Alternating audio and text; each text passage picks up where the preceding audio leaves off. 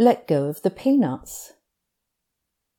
I know that nuts are a valuable part of a healthy diet, but I also know that I can very easily eat far too many if I'm not careful. They're a bit of a temptation for me.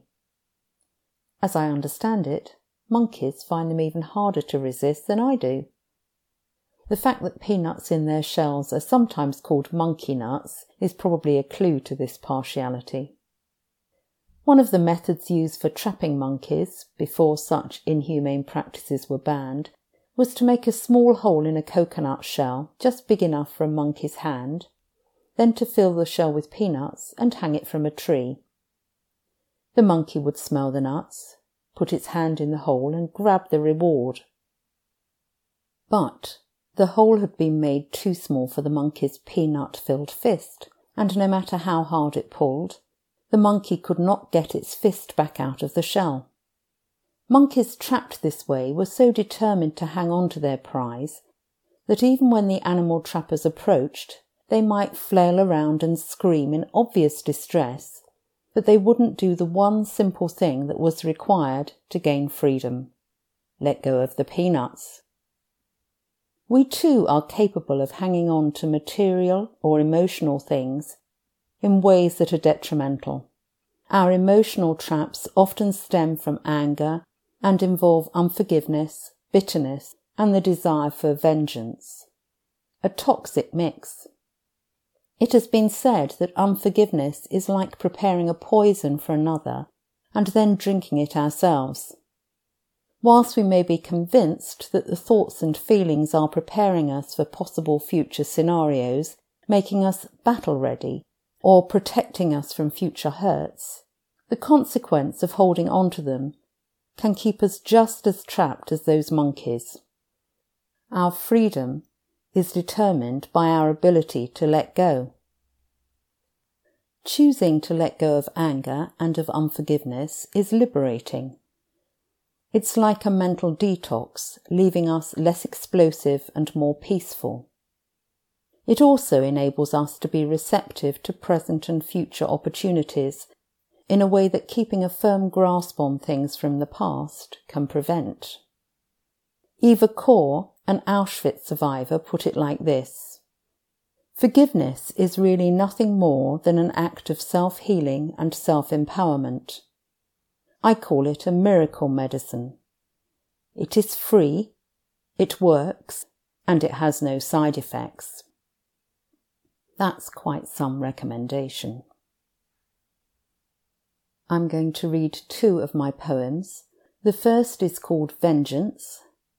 The second, entitled Consequences, relates to some of the possible effects on other people if we choose to hold on to anger. Vengeance. In time, you'll find it is the case, when you refuse to offer grace, that you will have a price to pay for choosing to live life that way. You wield your weapons in your hand, not grasping, as you take your stand, that bitterness is seeping through and has its lethal grip on you. Consequences.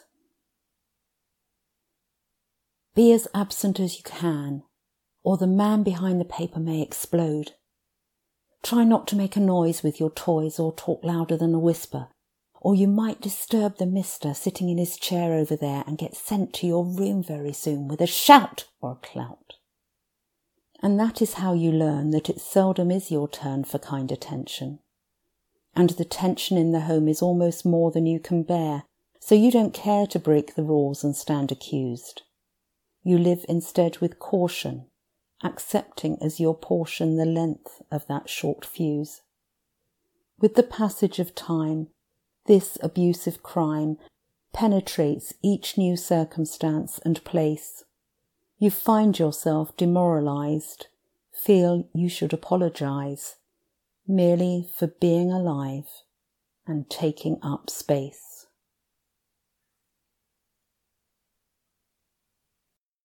Suggestions. If there is something toxic that you're aware you are holding on to, Imagine it in your hand now and clench your fists tightly. Then imagine letting go of that thing as you loosen your grip and release your palms into an open, receptive position. Come back to this exercise as frequently as you need to, until you feel at peace with those thoughts. 2. Look up Eva Kors, that's K-O-R. Look up her full story on the internet. It's certainly inspiring, as are many other stories of courageous forgiveness that you could look into. What's God got to do with it? Forgiveness is central to the Christian faith. No explanation of the cross gets far without mention of forgiveness. It isn't exclusive to Christians, of course, but the difference for Christians is that it certainly isn't an optional extra. It is a necessary act of obedience, as set out in the Lord's Prayer and elsewhere in the Bible. Any decision we make not to forgive is a choice to remain in sin through disobedience to God's word. The moment we decide to forgive another, God forgives us for our previous unforgiveness. God's word also tells us that it is God's job to judge and not ours. Romans 12:19 says, "Do not take revenge, my dear friends, but leave room for God's wrath, for it is written, 'It is mine to avenge, I will repay,' says the Lord." And also that we are not to store up anger. Ephesians 4:26 reads, "Do not let the sun go down while you are still angry." Given that delaying the sunset is outside our capabilities, we have to let go of our anger. And the way to do that is through forgiveness. I'm going to finish with the Lord's Prayer from the Passion Translation. So let's pray. Our Father, dwelling in the heavenly realms, may the glory of your name be the centre on which our lives turn. Manifest your kingdom realm and cause your every purpose to be fulfilled on earth, just as it is fulfilled in heaven. We acknowledge you as our provider of all we need each day. Forgive us the wrongs we have done, as we ourselves release forgiveness to those who have wronged us. Rescue us every time we face tribulation and set us free from evil, for you are the King who rules with power and glory forever. Amen.